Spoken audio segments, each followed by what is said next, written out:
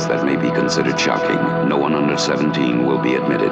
Hi, this is Perry Martin. I'm the DVD producer for Anchor Bay. Joining me is the film's producer, Mr. Richard Rubenstein. This is George Romero, sitting here with Chris Romero. Hi. And Tom Savini. And as you know, I'm Ken Forey, and I'm here with my compadres, and I would like to introduce... This is David Emge, Flyboy. And the beautiful... Galen Russ, Fly Girl. Hi, this is Scott Reiniger. You're listening to Zombie Cast, Duration of the Dead. This is Dawn of the Dead. My name is Travis Crawford. I'm a film journalist, former festival programmer. I've written about the works of writer-director George Romero in the past and have done commentary tracks for 4 of his films on Blu-ray. But despite those commentaries, obviously doing a commentary on Dawn is a daunting task. This is not only, I think, the defining film of Romero's career, even more than Night of the Living Dead, I would say. It is the defining zombie film. As Tom Savini himself has said, I think if you mention zombie film to someone, this is probably the first movie that comes to mind. Even more than Night of the Living Dead, even more than some of the things that have come along in the wake of Dawn of the Dead, and we'll be talking about the other zombie films later. I think this is the one that instinctually comes to mind for most people. It is the biggest film of Romero's career. It is obviously a much beloved hit. But before we go any further about Dawn of the Dead, let's again look at where Romero's career was at the point when the film was made. The interesting origins behind the film and the fact that Romero at that point really did kind of need a hit, quote unquote, in his career. Night of the Living Dead, his first film in 1968, was obviously a huge success, but it was not in any sense a financial windfall for Romero or his partners in Leighton Image or Image 10, the company that they created for the production of the film. Once the distribution rights in the U.S. were sold to Walter Reed Organization, Romero said that the film did reasonably well in terms of giving them profit participation in the first 6 to 8 months of release. But he said after that, when the film died down, and of course you have to consider the copyright problems that plagued that movie, he said when it went to the midnight movie circuit and started to have a whole other life on the repertory circuit, he and his collaborators really didn't see any money out of that. Despite that, he was very reluctant to jump back into the horror genre after Night of the Living Dead. And he spent about 3 years between Night and his follow-up project, which was a sort of ill-fated counterculture romantic comedy in 1971, lamentably titled There's Always Vanilla, which was not a success critically or commercially, or in Romero's eyes either. He remains very dissatisfied with the film, never really had fond things to say about it. Apparently they began shooting before the screenplay had really been completed, and they never really had a finished script locked in place. But the 2 films he did after that, Season of the Witch was a film he did in 1972. It was originally called Jack's Wife. Later was also retitled Hungry Wives when it was misleadingly marketed as a sexploitation film, which obviously it wasn't. I think that film, although it's sort of gotten some of its due in the years since, is still one of Romero's most underrated works. Not really a horror film, it's more of a feminist drama about a middle-class housewife's sense of self-exploration that, works itself out through kind of a flirtation with the occult. Season of the Witch, which is one of Romero's personal favorites of his films, was also not a commercial success, which is not a surprise. It's kind of a challenging film. It's a little more surprising that the film he did after that, The Crazies, in 1973, was not a hit, because the template is very much there for what came afterwards with Dawn of the Dead. In fact, I think the editing style of Dawn of the Dead, the very rat-a-tat-tat rhythm, was very much developed in The Crazies. The film's editing styles are very similar. Romero at that point was editing his own films. He did that for Night of the Living Dead through Dawn of the Dead until Pascal Bouban took that over, Night Riders from that point on. But The Crazies, which is about a plague that is not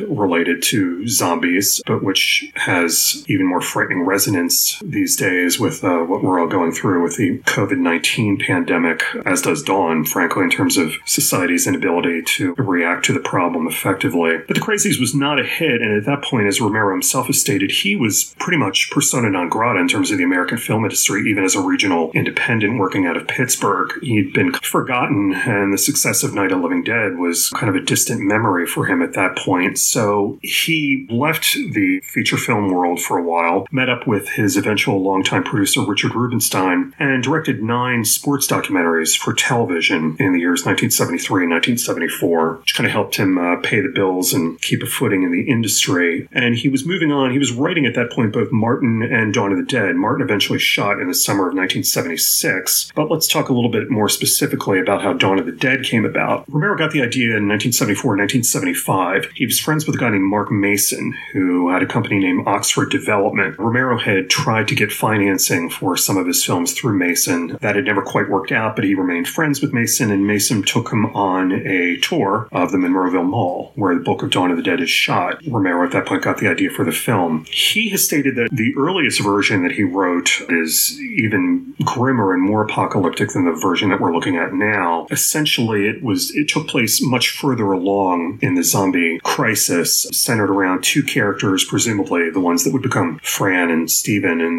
the final version. A man and his pregnant companion who were living entirely in the crawl spaces above the stores in the mall. And he said that they were naked all the time, and they had essentially regressed to an almost caveman-like behavior. And Romero himself has said that it went too far for multiple reasons. It went too far in terms of the grimness of the content, and he said that it also went too far, that he didn't want to go that far into where the zombie plague had really been taking place. I don't think there's a specific timeline mentioned. Night of the Living Dead obviously takes place the day that everything goes to hell. I believe I read that Dawn of the Dead is, I can't remember whether it's 1 week or 1 month after things have begun. And then Day of the Dead is supposed to be, I believe, about 6 months after that. Land of the Dead is a little bit after that point. Romero wrote the first half of the screenplay for Dawn of the Dead and then took a break and went to shoot Martin in the summer of 1976. Roy Frumkes, director of Document of the Dead. I was at the School of Visual Arts and I proposed a series of teaching films about independent filmmaking. So I was looking for a film to shoot on, and then I hear that George is shooting Dawn and that Richard Rubinstein is producing. I was friends socially with Richard. So I called and I said, can I come up there with a couple of teachers or students and, do a making of? He said, yes, that's interesting promotional value. I said, great. So I met George maybe for the first time really on the set. These are the opening moments of Martin, a film Romero made just before dawn. As the story unfolds, you'll see the screenplay qualities, all inherently cinematic, which begin to articulate his style. First, the visual imperative. With few exceptions, cinema relies as little as possible on the spoken word.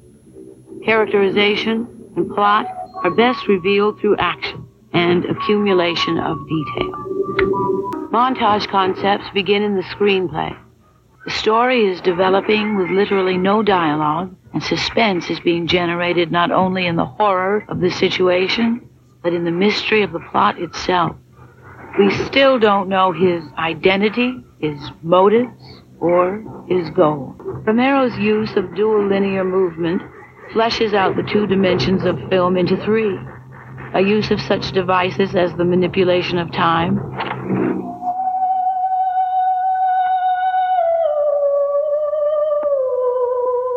or other devices such as irony.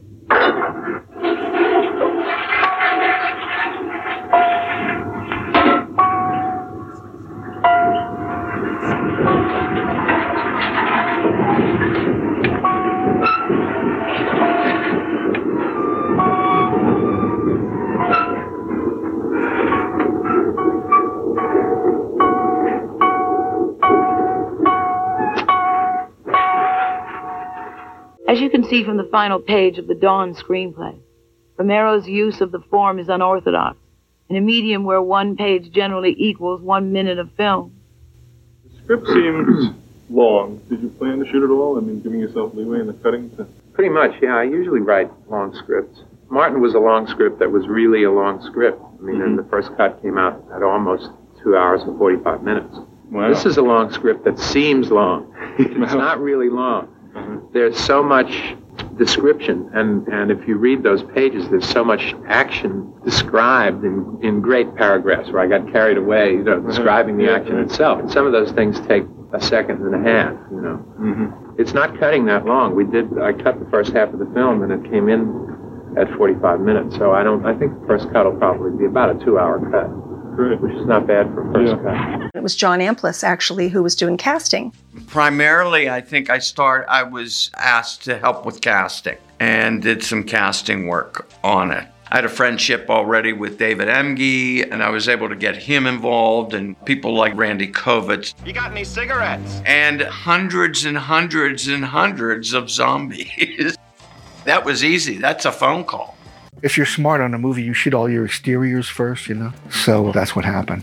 I don't remember where the tenement house was. It was nowhere near the mall. A small group of black and Puerto Rican youngsters scattered about the rooftop, almost as if in play. Suddenly, another SWAT patrol, their guns drawn, emerged from behind a large elevator housing. A blast of gunfire, and the retreating young civilians had to step over the bodies of their less lucky comrades who were mowed down in their haste. Here's your guys. Oh, yeah. Oh, God. Do you remember how cold it was when we were doing this? Oh, freezing. Absolutely freezing. This was one of the first things you guys shot. Yeah, it was. Yeah, most of this stuff was shot before we got there. Right. I mean, when I didn't do anything for a little while because you were all out that tenement somewhere. I hand wrote a resume, got a couple snapshots, and I went down. I met Clayton and Sharon there. So George looked, he smiled. Nice guy that he is. He says, okay, I'll be in touch with you. I didn't hear anything for, I guess it was a good 2 months. And I was like, well, I guess I'm out. I got a call from Christine. She said, we need you down in Pittsburgh. So I said, all right. Yeah, that was I'll never forget, it was freezing cold. Yeah. And, where was this physically? Somewhere in Pittsburgh. Where did you shoot this stuff, George? We shot this in a project. Well, except the roof right? shots right here. These roof shots are on the roof of George's old building where he worked. Oh, really? Fort Pitt Boulevard. Latent Image. Yeah. Huh. My old company, the Latent Image. We were shooting in the projects, which I think was actually on top of the office building downtown. We went up to the roof and shot these things with Scotty, Jimmy Buffico, Wooly, and John Amplas is about to make an appearance. A lot of people don't realize that. I know. This is John. What's his name? Rodriguez or something? Or? Yeah, I don't know. Does he have a name? Come on, Martinez. It was 20 below zero. And when I came in, George smiled and he said, give Joe Shelby the chrome-plated gun and set him up for the squibs. So I became Martinez. I start all the action in the movie. I come out the rooftop and I shoot a SWAT guy between the eyes. Rod Tucker, I think his name was. The first headshot, the first squib. Right. Was that your first headshot, Tom? Yeah, I think so. You mean on this picture? On that guy, on that. There's Here, John. that's John. John Amplas. That's Martin. Ooh, Rod just got it in the head. And what about the whole idea of tenements and the racial thing? This is a big deal. Yeah. I dove across the roof. I still got some asphalt in my elbows. George said, do you mind getting squibbed? I said, no. Come over and give me a hug. I said, do you need anything else? He goes, yeah, you could be there every day if you want. Later on, I was assistant makeup to Tom Savini. Roger was thrown off balance, and he struggled to catch his wind as his weapon skittered across the roof. Roger dove for it, but before he reached it, he was cut off by the looming figure of one of the black youths. The kid brandished a pistol in his hand, and he looked like he knew how to use it. Roger froze like a deer before flight. The young man aimed his gun meticulously, as if in slow motion. Just as he was about to pull the trigger, a sudden barrage of bullets ripped through his back, and he fell to the rooftop, a pool of blood forming beneath him. "Come on, you dumb bastards! Come and get him!" Wooly cried out, totally unaware that he had just saved Roger's life. Roger shuddered with the thought that Wooly might have just as easily fired the gun at Roger's own darkened shadow. John Amplas. They needed somebody up on the roof, and so George said to Tom, just have John do it. I don't know, he plays a Puerto Rican. Right. There he is right there with a wig on. And Yeah. I was put in a bad wig, a bandana, bad mustache and goatee, and thrown up on the roof. Right. I tell people that they watch the movie again just to see Martin. Right.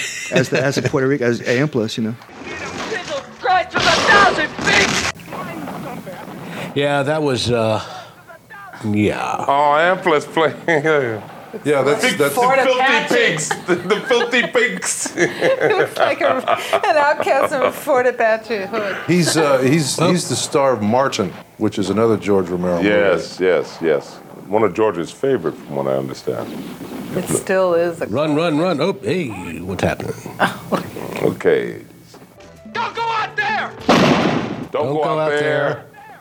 We know the He's line. dead. To this day, I apologize to every single Latino or Hispanic that sees me in that movie. Roger charges for his weapon, snatches it up, and runs for the cover of an incinerator housing. He startles a young civilian who is hiding there, trying to load his gun. The boy makes a break, Roger. Hold it! The boy freezes for a moment. Then, thinking, breaks into a run across the room. Roger. Don't go out there! The boy is mowed down in a crossfire. Roger fell against the wall of the incinerator housing in a heap. Somehow this was worse than Nam. This was his hometown, his country. And they weren't fighting against funny-looking slant eyes, but against their own citizens. Nothing in his Marine training had prepared him for this. Jesus, he thought. I'm acting like a real fucking sissy. Must be thinking too much. He strapped his rifle on his back and filed down the stairway and inside the building with a handful of survivors. Inside the building, other SWAT teams along with units of the National Guard are crashing through hallways and breaking into apartment units. People are herded into the halls where they are held at gunpoint. Some men, although armed, surrender willingly. Others retaliate against the invading force, and little skirmishes develop on every floor of the complex structure. On the ground, the commander barks into the bullhorn. Commander. Gas! Sergeant. Into walkie-talkie. Blast for gas! Blast for gas! Tear gas canisters crash through windows and the halls are filled with clouds of gas. Civilians trying to escape are choked as they attempt to shoot their way out. Oh, yeah. Oh, mask for gas. The teams on the roof charge down the fire stairs into the building. SWAT 1. Work yourself down. Floor at a time. Keep down. Come on, work yourself down. One floor at a time. Keep down. Roger and Wooly and the men in their unit snap on their bizarre-looking gas masks. The troopers break into an apartment on the floor. An old couple kneels in prayer at a small altar, while their children and their children's children huddle in a corner. The young husband surrenders his gun to a trooper, and Roger watches as the group is led into the hallway. Suddenly, a young black man charges out of one of the apartments. A woman appears at the door, screaming for him to stop. He breaks through a cloud of gas, and Wooly fires his automatic. The black man crashes to the floor. Come on, you little bastards! So once that was over, then we all moved into the mall and shot all that stuff. Previous material was excerpted from the 1977 working draft of the motion picture Dawn of the Dead by George A. Romero, sound clips from the film itself, and elements from the novelization by Susanna Sparrow, as read by Jonathan Davis for the audiobook. This minute is more or less consistent across all edits of the film with slight variations. The Kahn cut extends a couple seconds into minute 9, while the Argento cut maintains its early length lead, spanning 8:30 to about 9:40. There's an additional shot in one of the tenement apartments of some soldiers gently guiding residents. This barely offsets the much more aggressive Goblin repeated snippet from the track Zombie, which drowns out most of the lines and sound effects, alongside the militant violence being inflicted within the setting. The US theatrical cut is a slimmer 5/6 of a minute, spanning about 7:19 through 8:09, with some overdubs dropped. Both of Romero's edits reduce the presence of the DeWolf Library score in favor of dialogue and atmosphere. The track is Dramatic Moments No. 1, from the London Studio Orchestra's 1965 library LP titled Power Project. It was composed by Derek Loren and runs just 1 minute 30 seconds. Online resources erroneously credit the track to Eric Tauren, but corrections can be found on the LP sleeve available on Discogs, as well as the track listing for Dawn of the Dead, a DeWolf Library compilation, packaged with Second Sight Films limited edition re-release in 2021. I haven't been able to identify any of the extras in this minute. Reach out if you can help. Sorry for the extended outsourced opening, but I wanted to play catch up with materials not available before the show went on its extended hiatus for most of last year. There was also material from the novelization substantially altered in the movie that I wanted to address. Dawn of the Dead, I had about 20 seconds on screen at the very top. I think I'm the first one to get killed in the role of Martinez. Getting back to the very modest Martinez debate, the character portrayed by John Amplas is clearly a composite of two separate roles in the screenplay and book. It takes the place of both the homicidal African-American gunman killed by Woolsey and the younger boy who was cut down while fleeing from Roger. Just as Joe Shelby states in the Bikers and Zombies documentary, he's playing a single character clearly identified as a member of the tenement resistors who draws first blood in the police standoff. Amplas is just a stand-in for various ethnic characters while donning embarrassing brownface. John Amplas is the casting director on Dawn, but wore many hats on the production, probably literally. I know he's one of the motorcycle raiders. If I recall correctly, the one Peter throws off the balcony. And he likely turns up unheralded in a bunch of other places. Still, this is a spotlight moment in the picture. And given how much we've already referenced Martin, now it seems the best time to explore the actor in detail. As mentioned in the previous episode, John Amplas is currently miscredited on IMDb as the tenement leader Martinez, despite previously being credited as second guy on roof, and by my estimation actually played a character named Rico. He is not listed in the film's credits, but this was his second speaking role after being introduced as the lead in George A. Romero's Martin. My name is Martin. I'm 84 years old. People think I'm crazy when I tell them how old I am. I'd like to be normal. I just have a sickness. The only way I can survive is by drinking blood.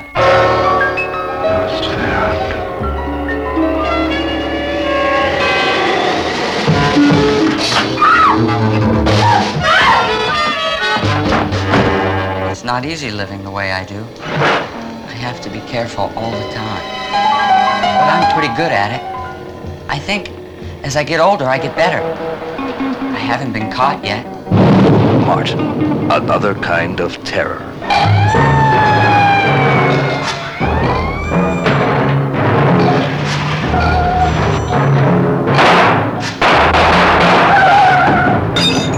You see, people don't understand what's wrong. They think that I'm a monster. They think I'm a vampire.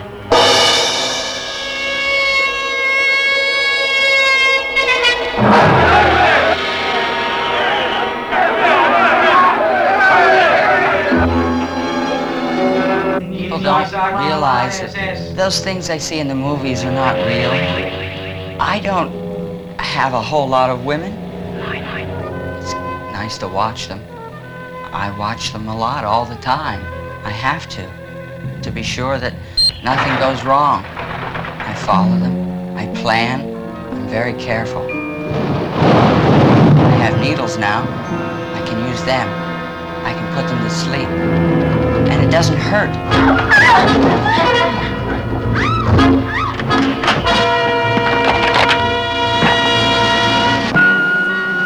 Martin, another kind of terror. I would like to be like everyone else. I have to do things that I don't necessarily like to do, but I want to stay alive. I do need blood.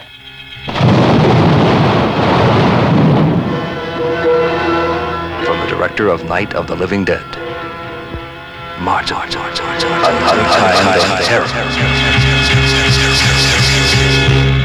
Prior to putting together this recording, I'd never seen Martin. My familiarity with the film came from Document of the Dead, which evolved over several decades from a sort of school project to a commercial documentary release to something of a life's work. I'm not certain when I first saw it, but certainly no later than the version packaged with Anchor Bay's 2004 release of the Ultimate Edition DVD set. It's also on the recent Second Sight Blu-ray Special Features disc, but I didn't bother to check which version because I already owned the definitive edition as a separate release. We'll get into that much later, since most of Roy Frumke's actual presence within Dawn of the Dead is centered on the final encounter with motorcycle raiders toward the end of the film. The original 1980 or 81 version of Document of the Dead was intended as an instructional tool for independent filmmakers, and since Frumke had access to both Richard Rubenstein and George Romero, he was also allowed to employ both films the pair had made together by that point. The documentary assumes a basic understanding of formal filmmaking technique, and so goes a lot deeper into theory and technical jargon than the average viewer could follow. I certainly found it interesting, but I'm not enough of a cinephile to fully appreciate it all myself. I was amused to learn that narration was provided by the counterculture figure Susan Tyrrell, who I knew best from the 1984 exploitation thriller Angel, which you may remember from the tagline, "High school honor student by day, Hollywood hooker by night."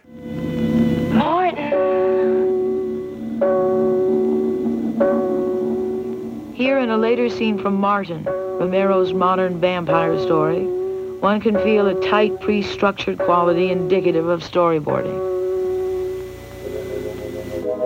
I had a copy of the script about a month and a half or two before we started shooting, and he already had it storyboarded to an extent.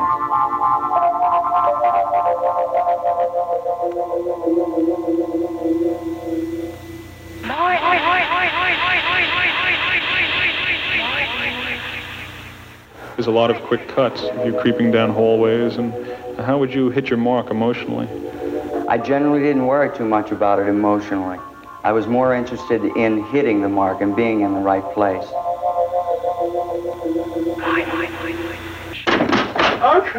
Who are you? Well, Oh my God. Oh.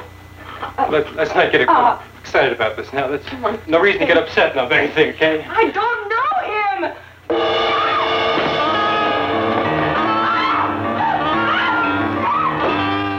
Were the scenes very tightly blocked off?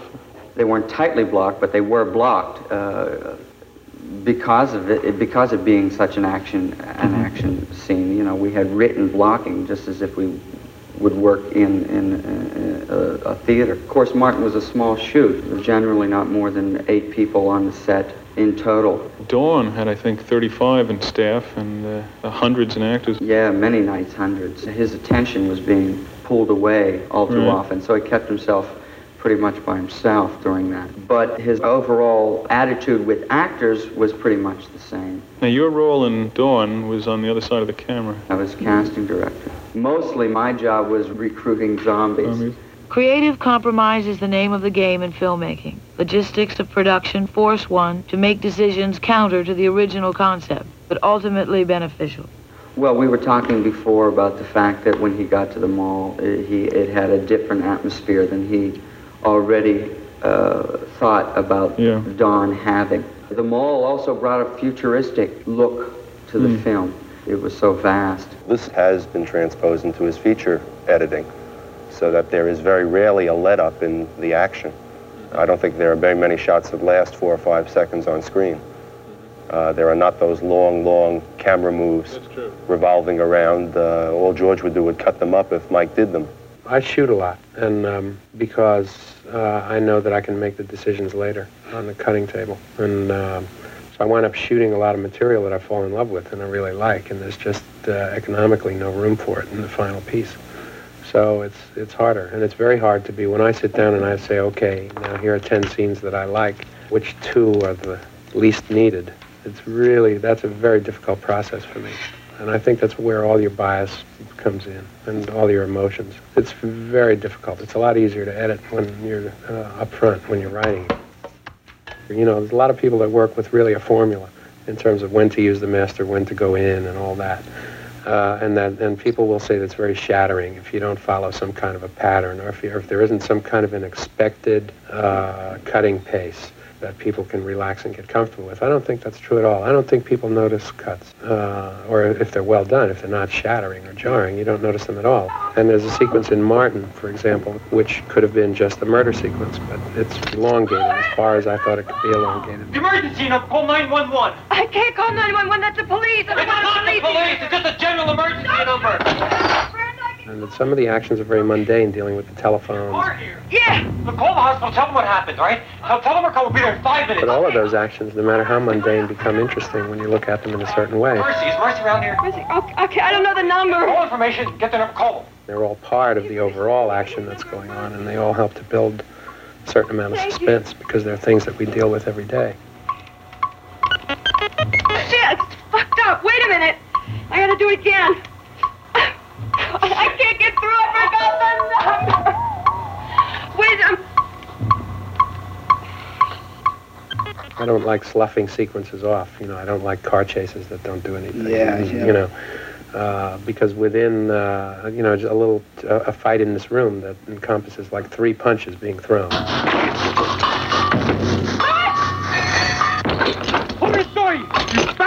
I'm not talking about a big brawl. I could, you know, you could do a 3-punch fight and make it last 5 minutes, you know. Because everything's valid and everything is information, and I like to deal with detail.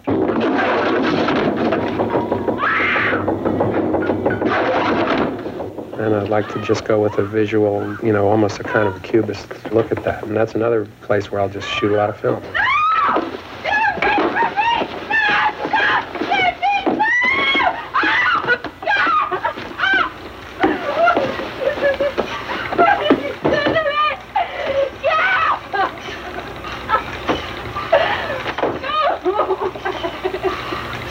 I use a lot of sound elements, and I cut rather than on a flatbed, on a table with a synchronizer. And there's a certain kind of tactile thing that I get into in terms of the tracks. It's a visual, almost checkerboarding of the tracks. And I don't use film as leader. I always use white, because I like to see that white-brown juxtaposition of the tracks. And I like to lay the tracks across on a table, and you can almost visualize how the track is working. And I use a lot of track, and I cut, when I do my first cut, I don't just cut picture voice. I cut with some kind of music and with effects, and rather so than... you use pre-recorded music, like, to get the inherent rhythm? to get some kind of rhythm going, until I find a rhythm going. And then I wind up with a lot of tracks. I mean, for a small independent stuff, I mean, I've seen studio productions where they get into, you know, 30, 40 tracks, but that's just because they're too lazy to lay them in sometimes. But I use 12 to 15 tracks, and I like a lot of sound. I hate dead air. I'll always use some kind of an ambience and a lot of music, which is just all form stuff. Some people say that my tracks are too driving or too full, but that's just personal preference. Given Richard Rubinstein's involvement, you might wonder whether the home media and streaming rights for Martin are being held up by exorbitant rate demands, and you would be correct. Curiously, Martin can be found in a very high-quality presentation, uncensored and without an age gate, on YouTube. The film opens with the titular character riding an interstate train overnight. He breaks into a woman's private sleeper car, and after a struggle, injects her with a sedative. Okay, son of a bitch! Freak rapist asshole! Oh, fucker!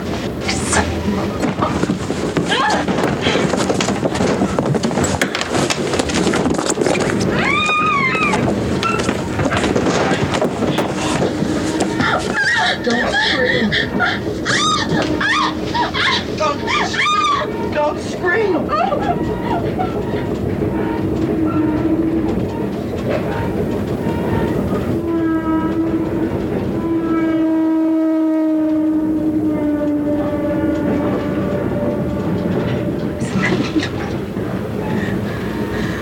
What was in it? Tell me. What?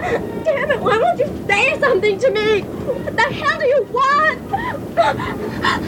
Do you want money? Do you want money? There's something here. You can ask what you want. I have a lot of money.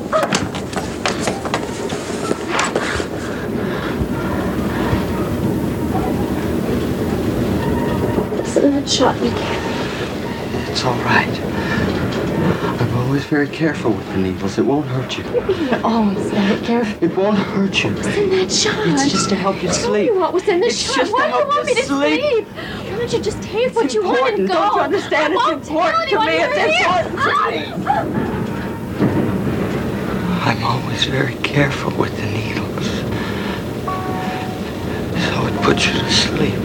And it doesn't hurt. It's very important.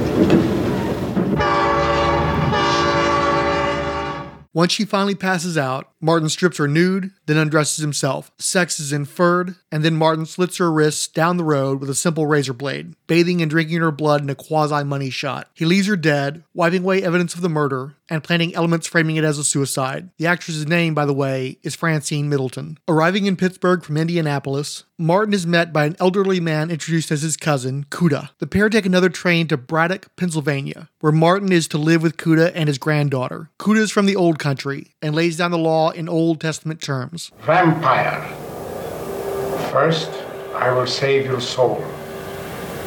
Then I will destroy you. You may come and go, but you will not take people from the city. If I hear of it a single time, I will destroy you without salvation.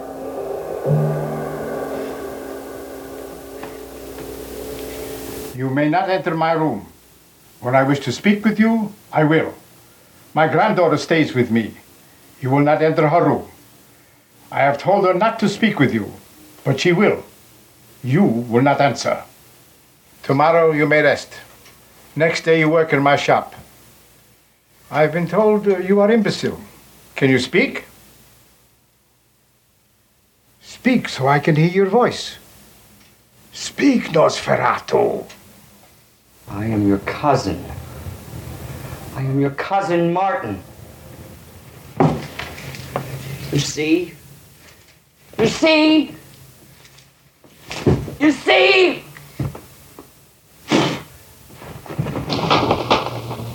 You see? It isn't magic.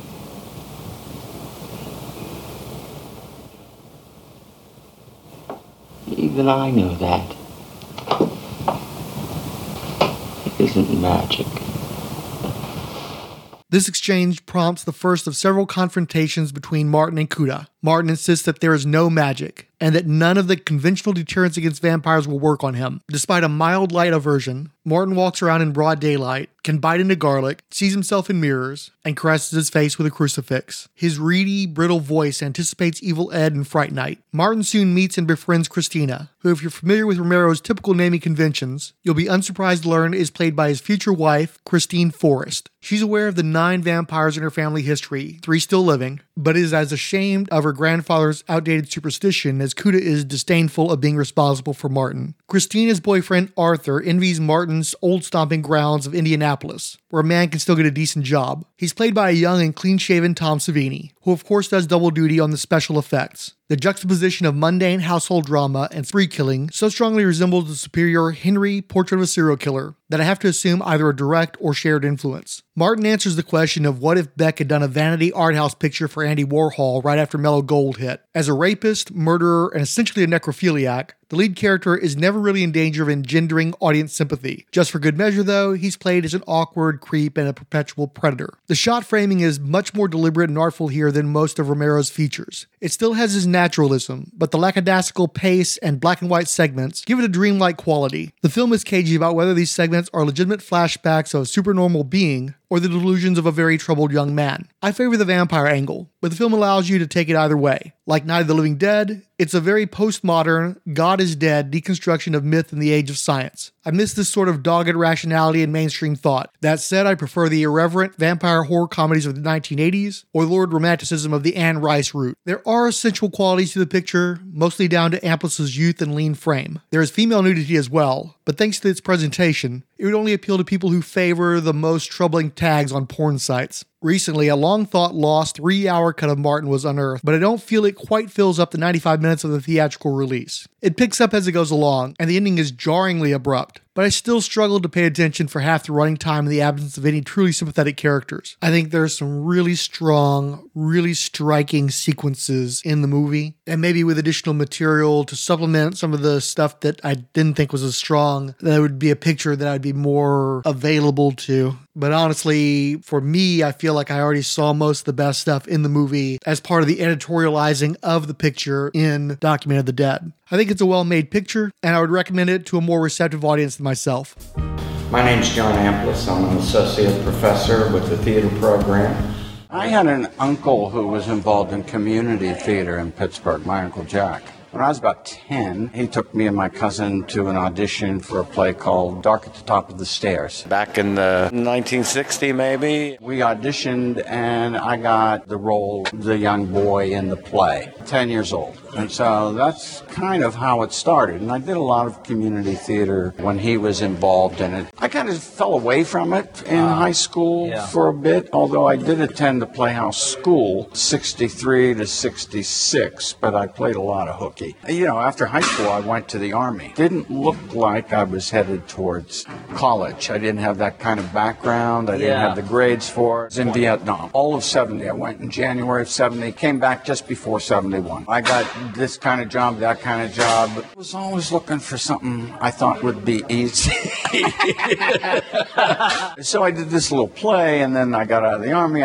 I still was kind of directionless. And then suddenly, for some reason, Point Park had, in 68, developed a 4-year program. Can go to school on the GI Bill in 1972. I really liked it. I mean, I loved it. I didn't grow up with a close-knit family, you know. My sisters and I were kind of separated very young in our lives, and we didn't get back to really know each other until after I got out of the Army. What I found in the theater was family, was a home, a community. I think that's part and parcel of what theater does for us. I didn't know anything about George Romero except the Night of the Living Dead movie because it was shot here. And it was shot 8 years prior to me getting involved with George. I had no real connection to George at all. He came to see me in a play that I did my senior year of college. Now, I was a little older than most of my classmates because I had been in the Army first. I was 27.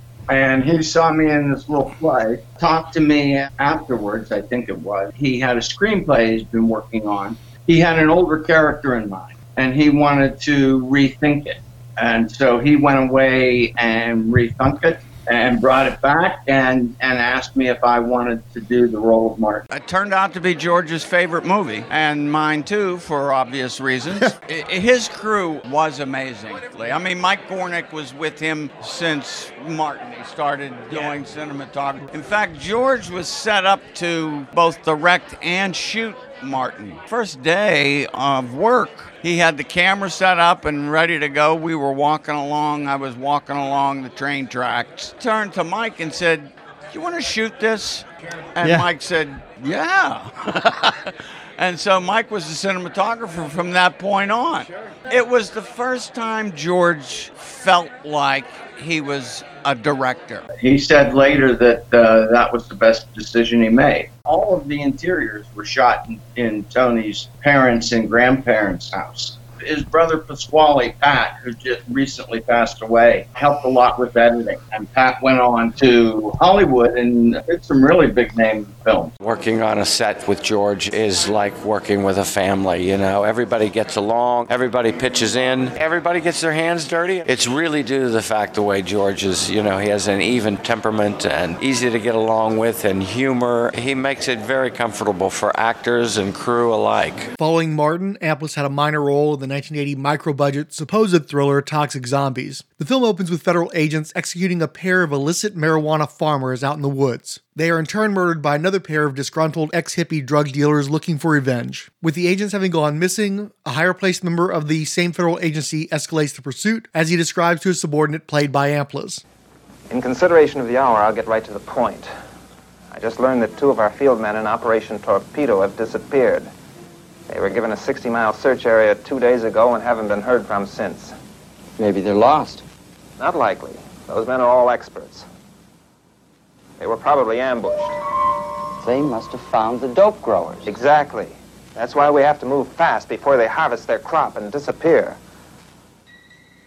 You're aware of this new herbicide called Dromax? Sure. It's the strongest stuff they found yet.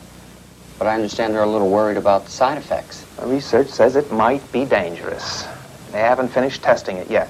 Anyhow, that stuff is off limits to this kind of operation. It would take 2 weeks to get clearance for the usual herbicides. That crop could be in California by then. There's a half a ton of Dromax sitting in a warehouse in Knoxville. The bureau chief there owes me a favor. I could arrange a small shipment to a local crop duster with a couple of phone calls. I don't know. It sounds risky. Take a look at this map. That's the area right there. We cleared it 30 years ago for a dam that never got built. Only a few very poor roads, completely inaccessible 6 months of the year.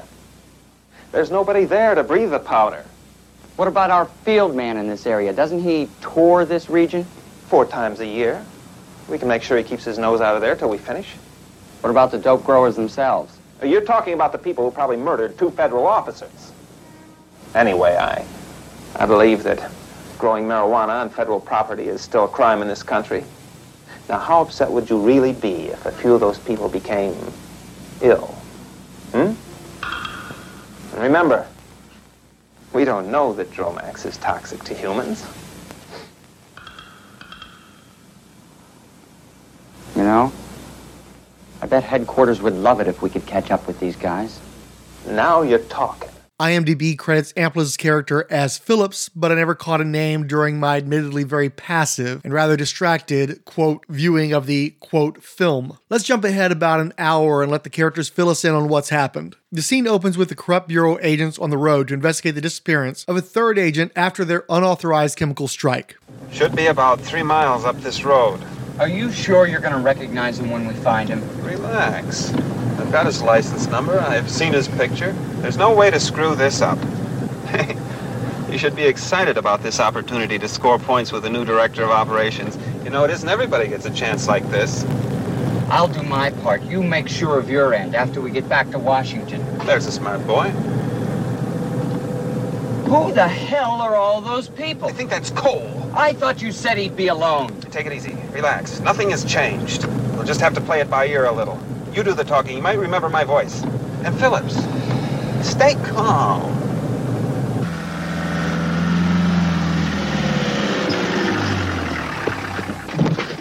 Am I glad to see you? Can you give us a lift into town?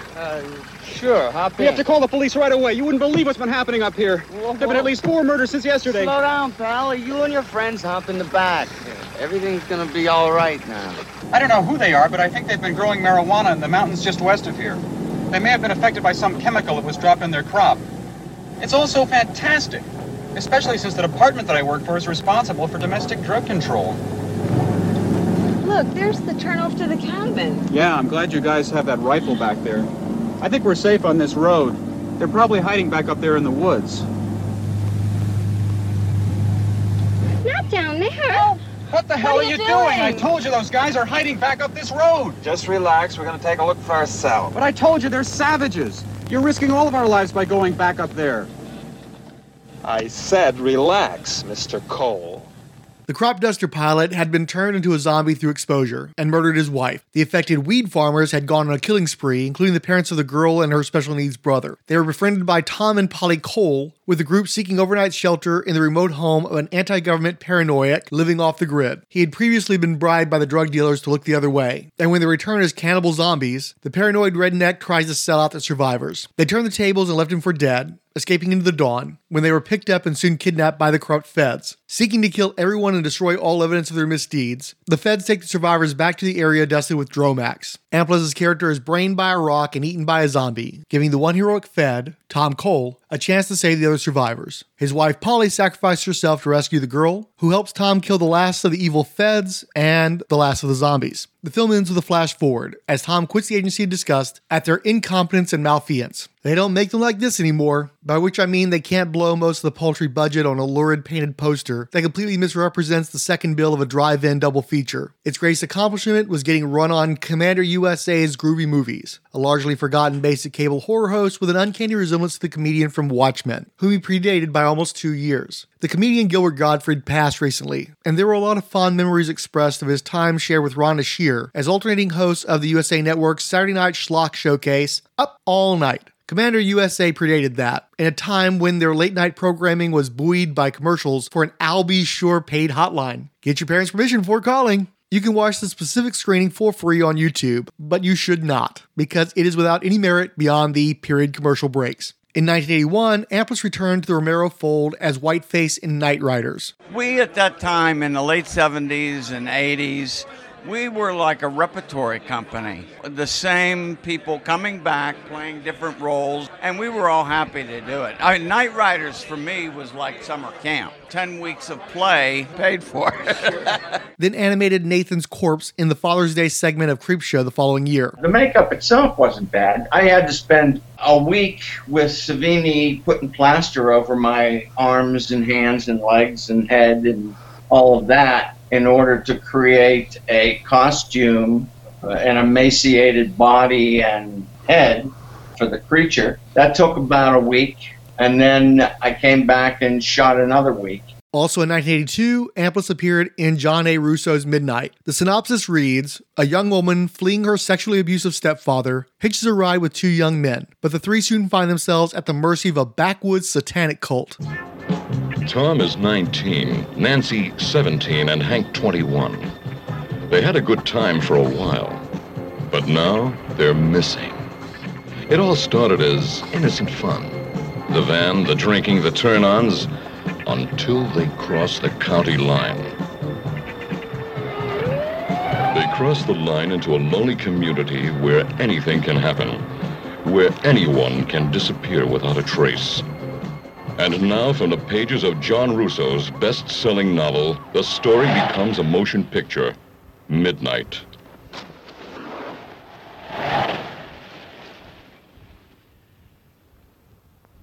I thought I saw a shoe sticking out from under that blanket. Nah, he was just a big farmer with a bundle. Your mind's playing tricks on you, girl. You're all shook up. As soon as we find a good campsite, we'll smoke some of this good hash and loosen you up. Hold it there, fellas. Don't you make any foolish moves. Keep your hands visible. You reach for anything inside that bag, and I won't wait to see what you're reaching for. I'll just shoot. Maybe we ought to drag them out in the woods one at a time. Question them separately. Good idea.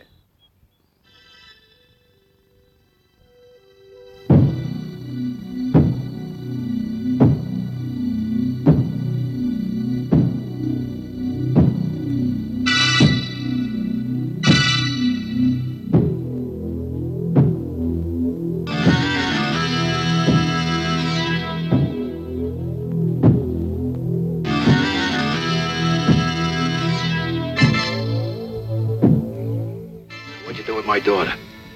Well, she might be right in front of you.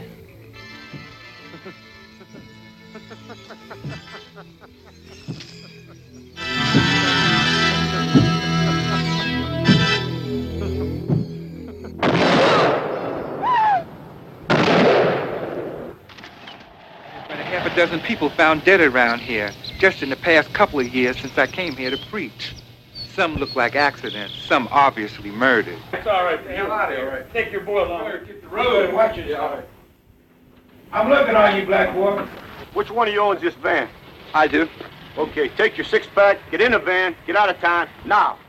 You heard the man. Come on, let's go. Let's go. We don't need your kind around here. Don't need you. Hank, move Use your white trash. Let's go.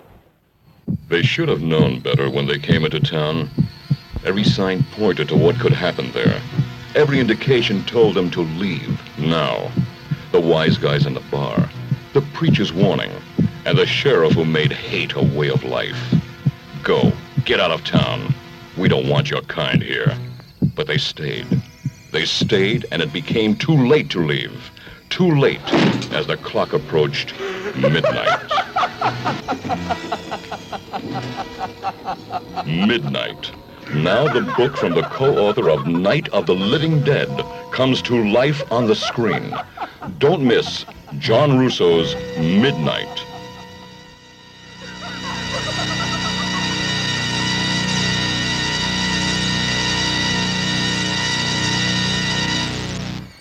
I can only find the trailer online, but Amplas appears to once again portray a murderous authority figure, or at least a killer dressed like a cop. And yes, that was Reservoir Dogs' Lawrence Tierney as the stepfather.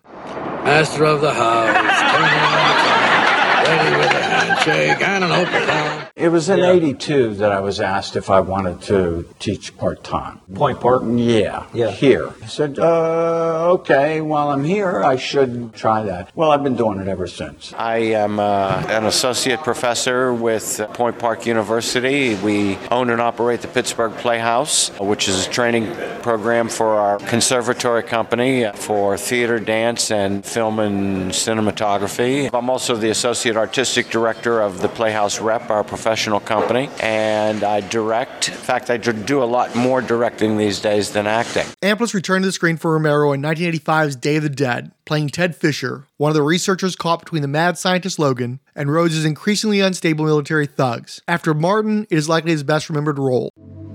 What's he trying to prove? I saw one of those things sitting in a car in D.C. trying to drive down Independence Avenue. It didn't make me want to be its friend. What's amazing is not what this one does, but what he doesn't do. What do you mean? He doesn't get excited, doesn't get agitated when Logan walks in the room. He doesn't see Logan as... lunch. dinner. Having fun? Following along Absence, Amplas joined in on another Romero adaptation of Stephen King as Thad Beaumont in 1993's The Dark Half. Into the last one he did here in Pittsburgh, which was Timothy Hutton was in it, The Dark Half. Yeah, I played Hutton's double in it, actually kind of like his off-camera acting partner, because he had to play twins. I mean, I'm never on screen, but I was his acting partner when he had to talk to himself. And so when he was on screen as one twin, you know, we did that. And I worked with him a little bit, working on lines and stuff like that. I kind of liked him. He was a good guy. I don't know how this double thing happened, because he's like 6'3" and I'm 5'9".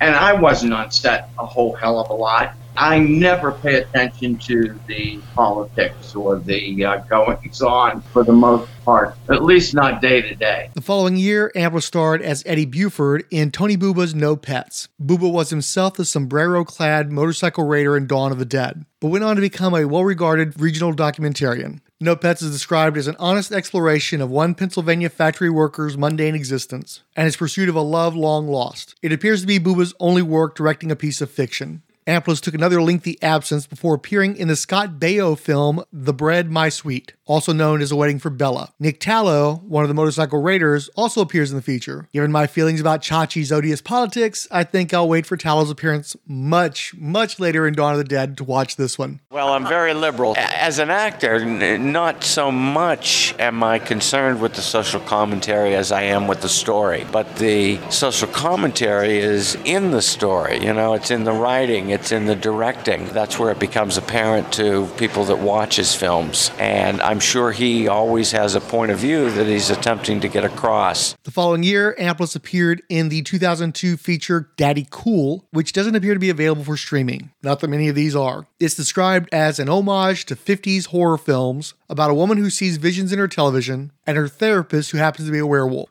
I don't follow horror films. I honestly don't, in spite of the fact that I've worked in 4, 5, 6 of them. It's not normally the kind of viewing I do. I didn't hang into the film work so much. And, you know, I grew up on stage. That's where I spent most of my life, in the theater.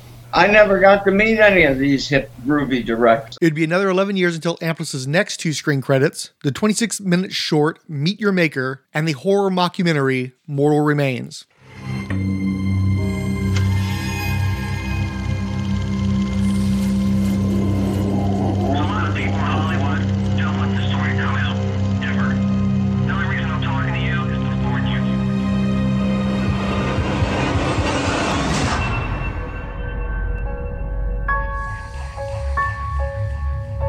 I meant to ask you one more thing. Have you ever heard of a guy named Carl Atticus, a filmmaker? Carl Atticus. Oh boy. You mention this guy's name and bad stuff starts happening. That means a death sentence for anyone in the film industry. This guy was like using dead bodies in his movies. Yeah, it was actually worse than that. There was something more going on. Too many people disappeared. A lot of strange things happened. There was really something going on with this guy and his films. He was kind of regarded, I guess, as one of the pioneers, maybe, of splatter films. Mortal Remains is extremely graphic. With elements of torture, ritual sacrifice, murder, grave robbing, even cannibalism. Never seen anything so realistic. Right after Blair Witch, people were sending me all kinds of things. Somebody sent me 30 seconds of Mortal Remains. Mortal Remains was never seen, right? I mean, that was it. It was never shown all the way through. The film was shown. The film was shown, but it was shown one time. If anybody would be able to locate a print of that film, that would just be a total gold mine. Are we breaking into a house for real? We can uncover some big mystery. We're on the verge of finding something big. Is somebody following us? I seriously think this is it. Whatever happened to Carl? I mean, Took a shotgun and blew his head off. Yeah, I read that he killed himself. I mean, I wouldn't put it past him to stage his own death. Knowing Carl, you know, anything's possible. What if he is still out there? Where the hell are you?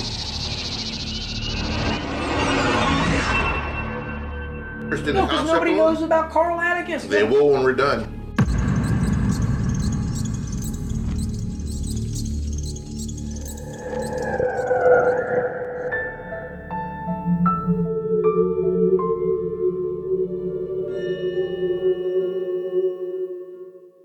Amplas played Master of Ceremonies in 2014's Progression, and then came Potent Media. Per their Facebook page, Potent Media is based in the Philadelphia and Bucks County areas of Pennsylvania, making films, music videos, and offering media services since 2007. Their last social media post was over 2 years ago, and their mix of CD-ROM era CGI and shooting locations ranging from wooded areas to trailer homes strongly recalls early aught skin flicks like Playmate of the Apes. However, 2016's Sugar Skull Girls appears to be a dime store stab at a Disney teen feature. Please, come in. We must hurry. We haven't got much time. Amplas plays a distraught grandfather with an inexplicable Eastern European accent who solicits a medium to reach out to his deceased granddaughter. The medium, played by Police Academy's Leslie Easterbrook. In America, talk is cheap. Oh, I love America. is casting spells at the ceremony when her little person assistant accidentally knocks a bunch of voodoo dolls into a cauldron. This produces a trio of living dead goth Bratz dolls who befriend a local teenager to help them battle an evil witch for the granddaughter's soul. When he plays all the kiddies, I am going to the store. Dee, we need our privacy. I am sorry. I am not used to having young ladies in the house again. I am going to the store. Can I get you anything? Hey, dude, could you get me some chips? Of course, sweetie. Oh, and get me some of this delicious Hank soda. He's got paws better than... Yes, sweetie. Hey, Dee. Can you get me some lip gloss? Yes, darling. Thanks, Dee.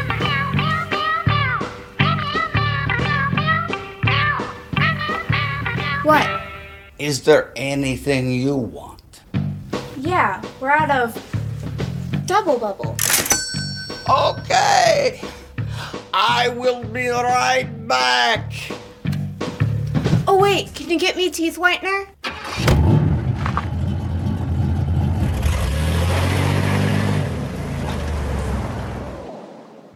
Now, I'm angry.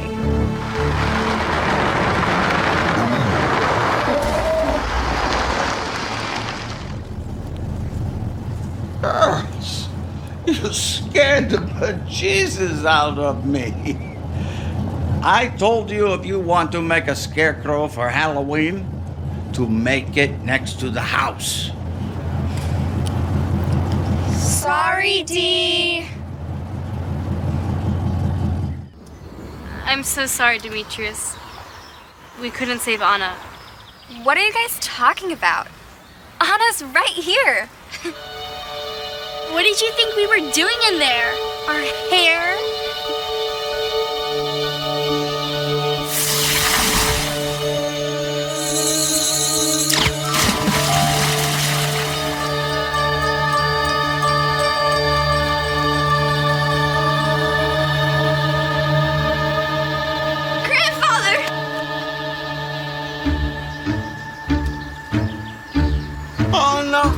My angel, I love you so much. Oh, my darling, I miss you. Demetrius?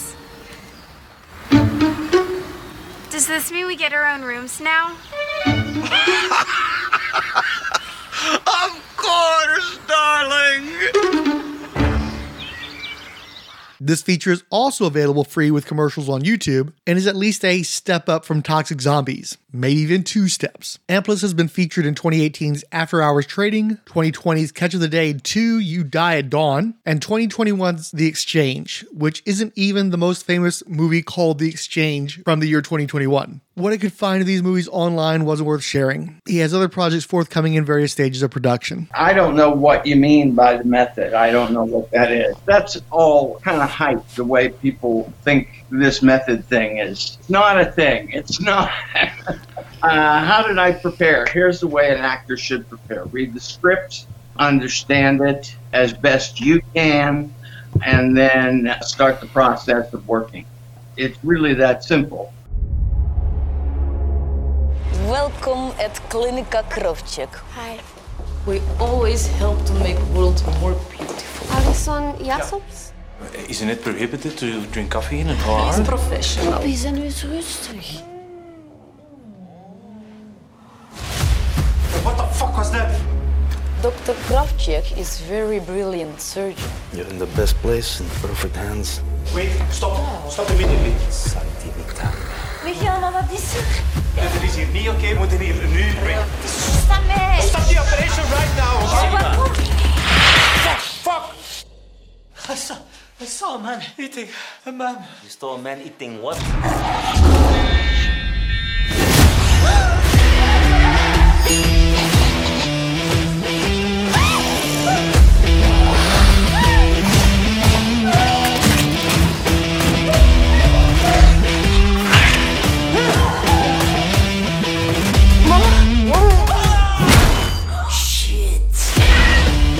Alex, you should make the best of the little time we have left.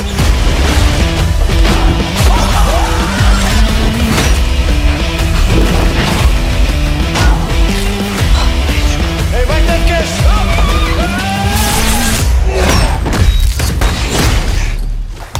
Chop it off! Do it! Sorry.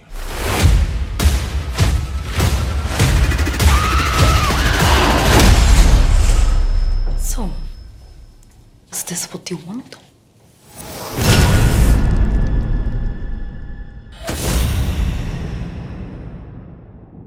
This episode's running longer than I'd like, so I'm going to just go quickly into the bonus review of a zombie movie. Yummy is okay. That's it. That's the review. No, you want more? Fine. Yummy is a 2019 Belgian production shot mostly in English, apparently the country's first zombie movie. It's set in a hospital that offers free abortions and ample plastic surgery opportunities because of a lucrative side hustle in unethical experimentation for, I think, the government or the Dutch Illuminati or something. Our protagonists are a routinely harassed woman seeking a breast reduction and her nerdy partner who flunked out of med school in the first year owing to a strong aversion to blood. The hospital is curiously flush with unseemly types, like a tarted up administrator and a platinum blonde rapey junkie concierge, I guess. Either hospitals work very differently in Belgium, or nobody involved in this production ever set foot in one that was still in operation. Since Benny Hill was an executive producer on this thing, a topless dead girl in frilly panties starts the ball rolling. Every female lead disrobes to some degree at some point, and easily the best bit in the film was a scene with an extended dick joke. A double entendre, rest assured. Yummy is a zom-com where most of the comedy doesn't land but short-circuits your ability to take the reasonably gory zombieing seriously. As a zombie movie connoisseur, I can tell what kind I'm watching and how much I'm likely to enjoy it within a few scenes based on whether the screenwriters demonstrate affection for their characters. If they demonstrate a lack of authorial empathy, it's either going to go for black comedy or just plain suck. The writers seem to hold their subjects to some degree of contempt, but it isn't terrible. You simply know where this is all going to end up by virtue of the ironic, and in this case, European detachment. It's a slasher by bites, with one sordid or superficial character after another getting their undead comeuppance. The production is fine for what it is, a mildly amusing but inessential pastime. You probably won't be mad at it, and there are way worse films that you can watch in its stead, but you could also die happy having missed it entirely. Either way, it's fine. You'll be fine. Have a fine day. Granny, get the new list of rescue stations Charlie's receiving on the emergency. Rescue stations.